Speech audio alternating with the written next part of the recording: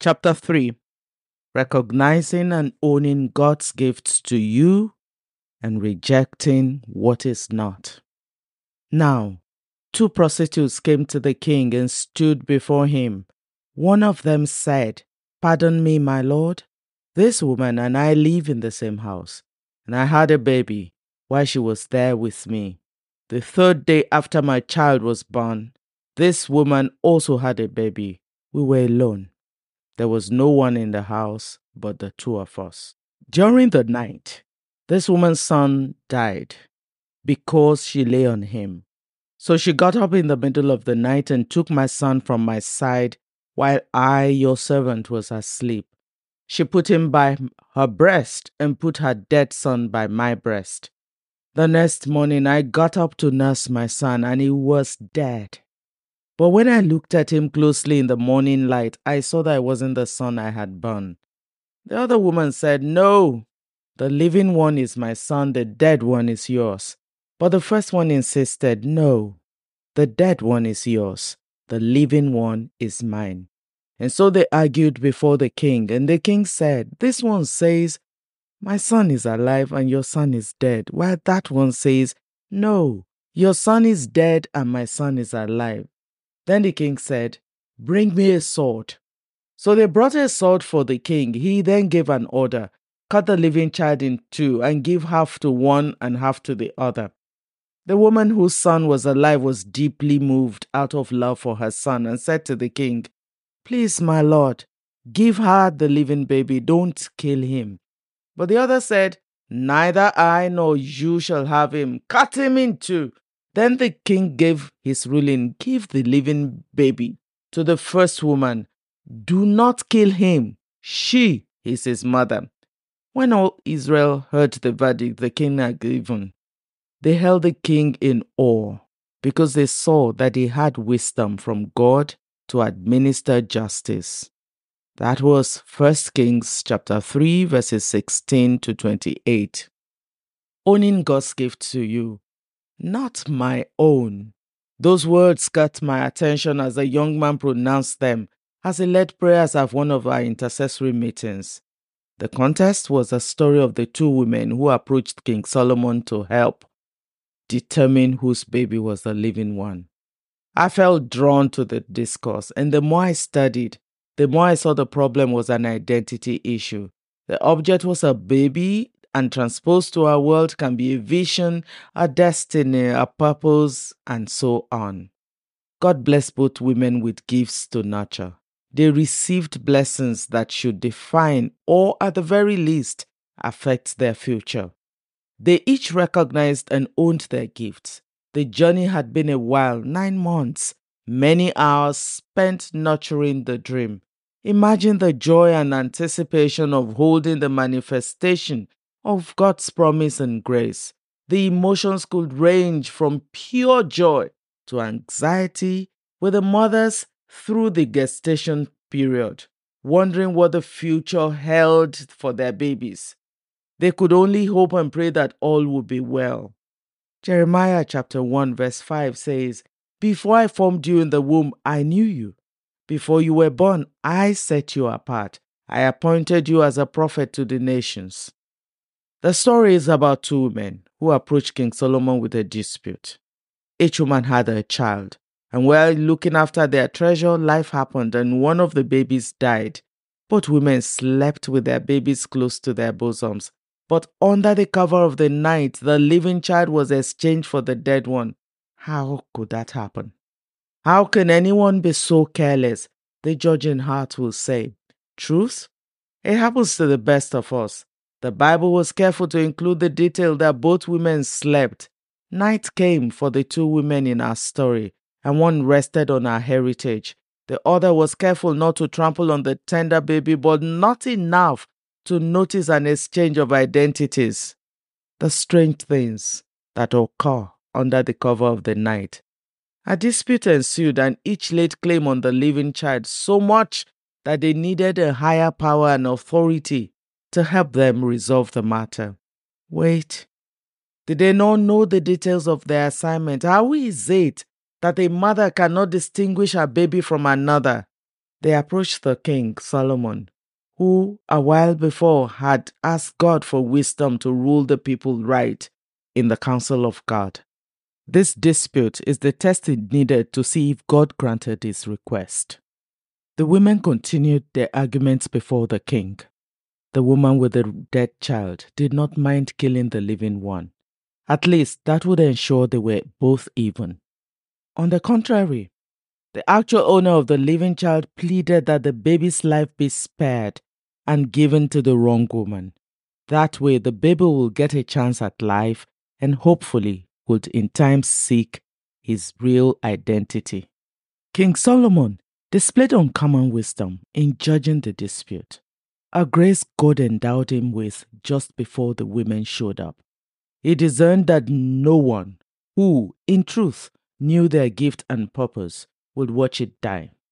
Hope by some providence they get a second chance and a say as to the future of their dream, and thereafter pronounce a death sentence on it. Unlikely. He saw through the wickedness and the devious effort at exchanging destinies. King Solomon deployed God's wisdom and authority and judged that the pro-life woman rightfully owned the baby. What does this story have to do with our identity in Christ? A whole lot. We're not only made in God's likeness and image, we were given the necessary tools to fulfill our destinies in Christ. The mandate we received at Eden was to reproduce after our kind, just as Adam's job was to tend the garden over which he was given oversight. Both women's duty was to care for their babies and ensure the same bore the identity of God. Sometimes in life, we find situations like the two women before King Solomon, where someone may have become careless with who they are and what they have been blessed with. In trying to save face, they may succumb to the crab nature of doing things. If I can't have it, neither should anyone else. This thinking will not admit wrong, but rather be content with everyone struggling at a low level instead of striving to go higher in God and discover his unending possibilities. We learn some lessons from the two women. Know who and whose you are. Be familiar with God's giftings to you. Nurture your gift. Seek to protect your gift. Recognize the devil when he is at work. Never settle for death when life is a possibility. When the matter is beyond you, go to the king. And in our case, take your issues to God, the righteous judge, who sees deep into our hearts, motives, and actions. Even when the judgment does not go in your favor, stay with God, the rewriter of history, the God of second chances. He will give you a new identity. No need to struggle over someone else's identity. God can give you another if you have trampled on the one he gave you. As a king, understand that you cannot rule without wisdom and discernment. When confronted, be bold to declare God's counsel. Trust the workings of the Spirit of God operating on your inside. Change the identity. There's another scenario in the Bible that talks about knowing our identity. The story is one brief stop in the middle of a long list of names and their genealogies. It is the story of Jabez. Before his name came up, we had to be acquainted with other characters whose claim to fame was who they said. But when it came to Jabez, we got to know his name, what identity God had in mind for him. By design, he was a man of honor who distinguished himself from his brothers. Still, his mama thought he needed to wear the identity of sorrow because the circumstances of his birth were less than desired. The Bible records that Jabez, though accomplished, went through life for a bit, bearing the wrong label. He did not ask to be born, and certainly did not order the painful period his mother had to endure. But she was content to allow him face life bearing child of sorrow, in the era where names were predictions of the person's future. Imagine going through life with the title Child of Sorrow. It's an invitation for everyone you meet to either be intrigued or rebuffed by the peculiarity of your identity. No matter the pain or dysfunction that characterized Jabez's coming to life, he did not deserve that label.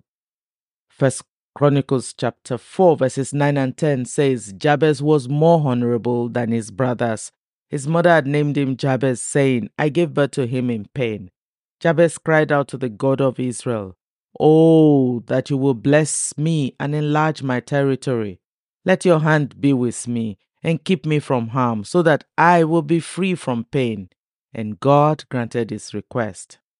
Seeing that Bible is a book of redemption, the story got a twist. At some point, the man Jabez determined he will no longer go through life bearing sorrow, and he aligned himself with God's original identity for him. Jabez was an honorable man. He took the matter to God and made a multidimensional petition. Number 1, he cried to the God of Israel, the God of his fathers. Number 2, he asked for a blessing, knowing that his power trumps any negative effect the name Child of Sorrow could embody. Number 3, he asked for an enlargement of territory. There is a dimension a man can have that permanently puts any wrong label to rest. And number 4, he prayed that the hand of the Lord will be upon him. Jabez asked to be led by God. When God directs your life, you have nothing to fear. You can be sure that life will be colorful. Number 5, he pleaded to be kept from harm so that he will be free from pain. One can imagine the emotional and physical trauma of going through life bearing the wrong identity. The comforting thing about the essence and prayer of Jabez is that we do not have to accept what God did not ordain in our lives. If you do not like your identity, you can ask God for a change, especially when you know His will. Jeremiah 29 verse 11 says, For I know the plans that I have for you, declares the Lord, plans to prosper you and not to harm you, plans to give you a future and a hope. The Bible records that God granted Jabez's request. The good news is, you too can get your prayers answered. You do not have to go through life causing or bearing pain. It is the reason Jesus came. He already took away all that will make us ill-equipped to live fulfilling lives. You don't have to follow the norm. Yet another Bible record teaches us some lessons about maintaining God's counsel over our lives. John's birth was announced by an angel, the one who stood in the presence of God. His pedigree was excellent, parents from the priestly lineage, father from the line of Abijah, and the mother from Aaron, Moses' right-hand man.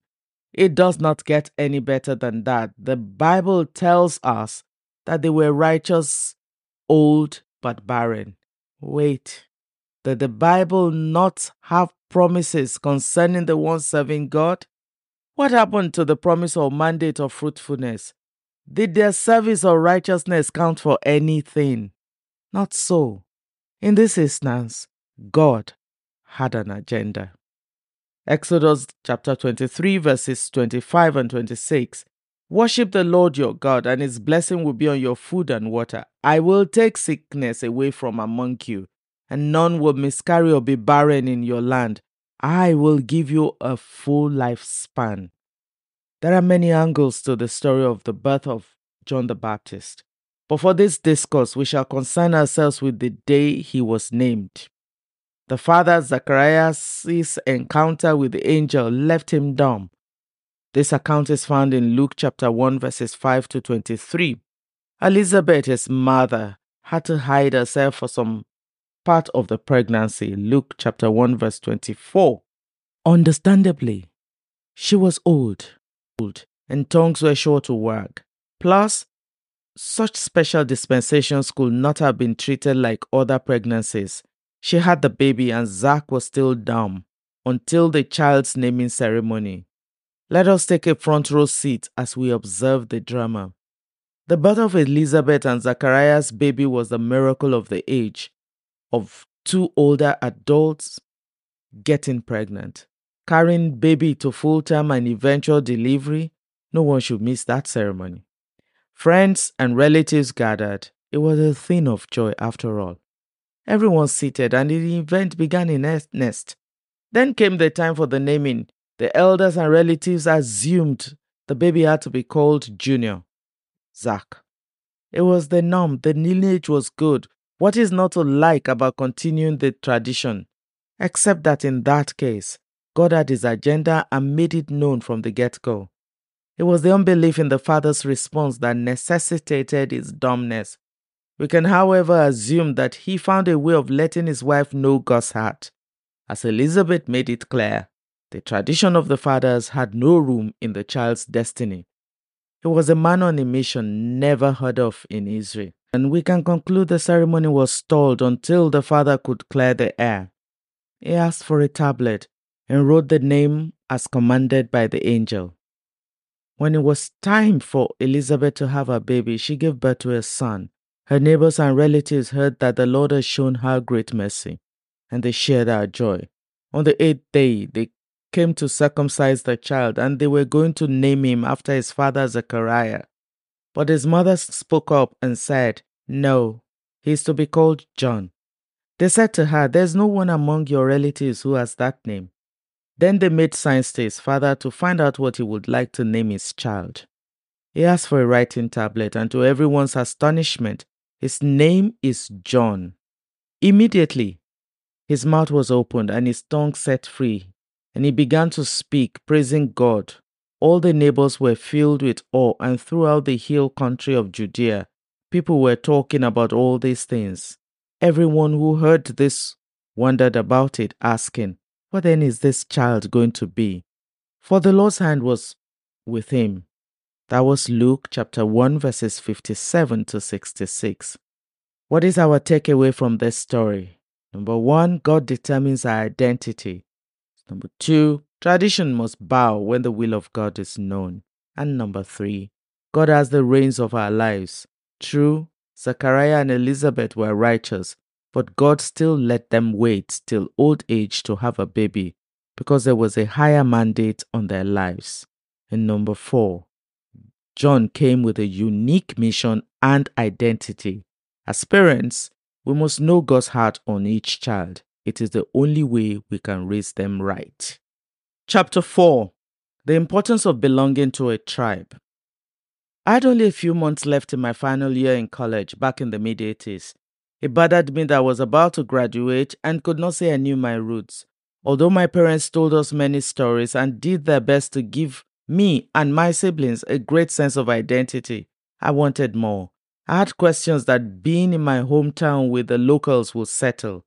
At the time, my parents were not exposed to me visiting without them. But I was already an adult and had a sense of adventure.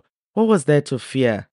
I only desired to visit my people, get to know them and understand their ways. Maybe even garner some tales my parents missed. My chance came when my first cousin had to visit his father-in-law in our hometown, and he let me tag along. He knew about my longing to visit before I graduated college and did not see why my parents were not so disposed. I jumped at the opportunity.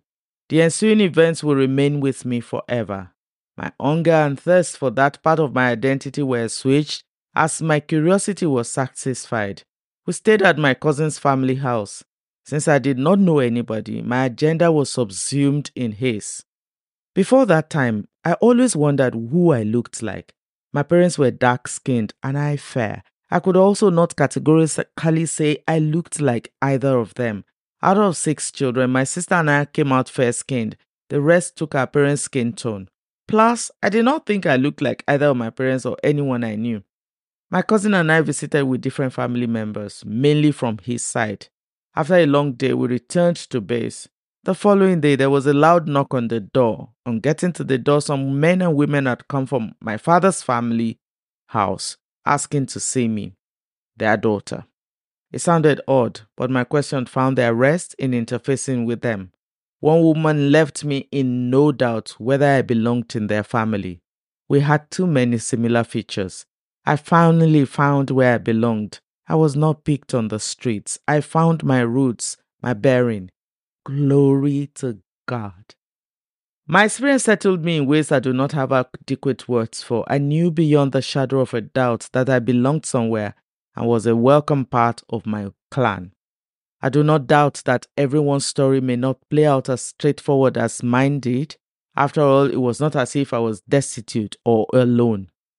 In every culture, one would find that the search is the same, and it does not matter how successful or otherwise the person is. I once was a part of a dear friend's search for his dad. Beyond his name and the circumstance of his birth, Kenny knew nothing more about the man who served him, not to mention his family members. Kenny was a successful surgeon who was very well known in his profession. But boy, burden. He needed first to know who his real dad was and why he wanted nothing to do with him. He did not want more from his dad save an acknowledgement and maybe an apology for missing out when it mattered most. The quest drove him to achieve incredible feats in life. If he did enough, the father would come looking for him. Time would collapse and everyone would live happily ever after. It was not so to be. Kenny's dad knew he had served a child with his college sweetheart and had kept the secret away from his picture-perfect family. He missed his boy and wondered what he looked like and if life treated him fairly. But he never let himself drift too far lest a nicely buried treasure be discovered. It would have been a perfect plan except that no one imagined that life would had its own agenda. Kenny's dad took ill and needed surgery, and to save his life, he had to be flown out of his city. And you guessed it, Kenny was the only available surgeon. Kenny looked at the case notes, took in all the records, and had the patient prepared for surgery. It was all in Kenny's line of duty until the patient got wheeled into the theater. Upon sighting the older man and looking at Kenny, everyone in the room knew there was more than medicine coming into play. His dad was in a battle for his life, and Kenny, by the profession's ethics, could not handle the situation. The emotions ran deep. He wanted to meet his father, but not like this. He had questions, but the man was dying and needed to be saved. Thankfully, the surgery could be postponed until they found another surgeon. It became a case of keep him alive. He needs to answer my questions. After weeks in the hospital, Kenny's dad made it out, and upon sighting his son, he knew that the secret he harbored had nowhere else to hide. He had to face his fears. His firstborn son was standing in front of him and waiting for answers. He braced himself and told his side of the story. Long story short, he was sorry and should not have abandoned his son. Kenny found the answer to his quest but was still thirsty. But he would have to do that he could finally put a face to who brought him to life. Why is it so important that we know and relate to our source? It is the order and the will of God that we belong somewhere. Family, ethnicity, race, nationality, and so on. Kenny is one of many who spent their fortunes searching for their ancestry. All the DNA testing, history tracing, and all is because it matters. I've watched accomplished men and women express their deepest yearnings to find their ancestry, and in all cases, the reason is to have a sense of belonging, somewhere they can call home and feel safe. The void and the ills caused by lack of identity have necessitated the establishment of a multi-billion-dollar industry of psychology, psychotherapy, psychiatry, and its like. Looking through the Bible, we see on almost every page how pivotal the subject of identity and the sense of belonging is. It is the reason people were named and numbered. Keeping records is essential to put things in their proper perspective. And we see a fascinating account of the returnees from exile to Israel, recorded in the first 2 and 7th chapters of the books of Ezra and Nehemiah, respectively. The Bible carefully lists the people by name and number. The accounts teach us about folk, the families they belonged to, what they were looking for, and their God-given assignments. My friend, knowing who you are and where you belong will make you reject what is not yours. It would help you to identify impostors around you. Names are essential. They're a means of identification. In the Jewish culture, when one has no name, it means he is not worthy of one. We can conclude that at the end of all searches, we would arrive at God through the Lord Jesus, and that for any searching soul is enough. To know that God is our source and that we derive our identity through and in Him. Whilst we readily accent that not all searches end happily ever after, we can safely say that disclosures are made, and in cases where more questions arise, new vistas are open. Someone may ask, so what if I find answers to my quest and I still feel inadequate? Or my experience created so much damage that knowing my father or mother or even my ancestry heightened the negative effect? What about the wounds, the losses? How do I continue my life and still have a fulfilling outing? We will look closely at some of the issues as we go along in this book.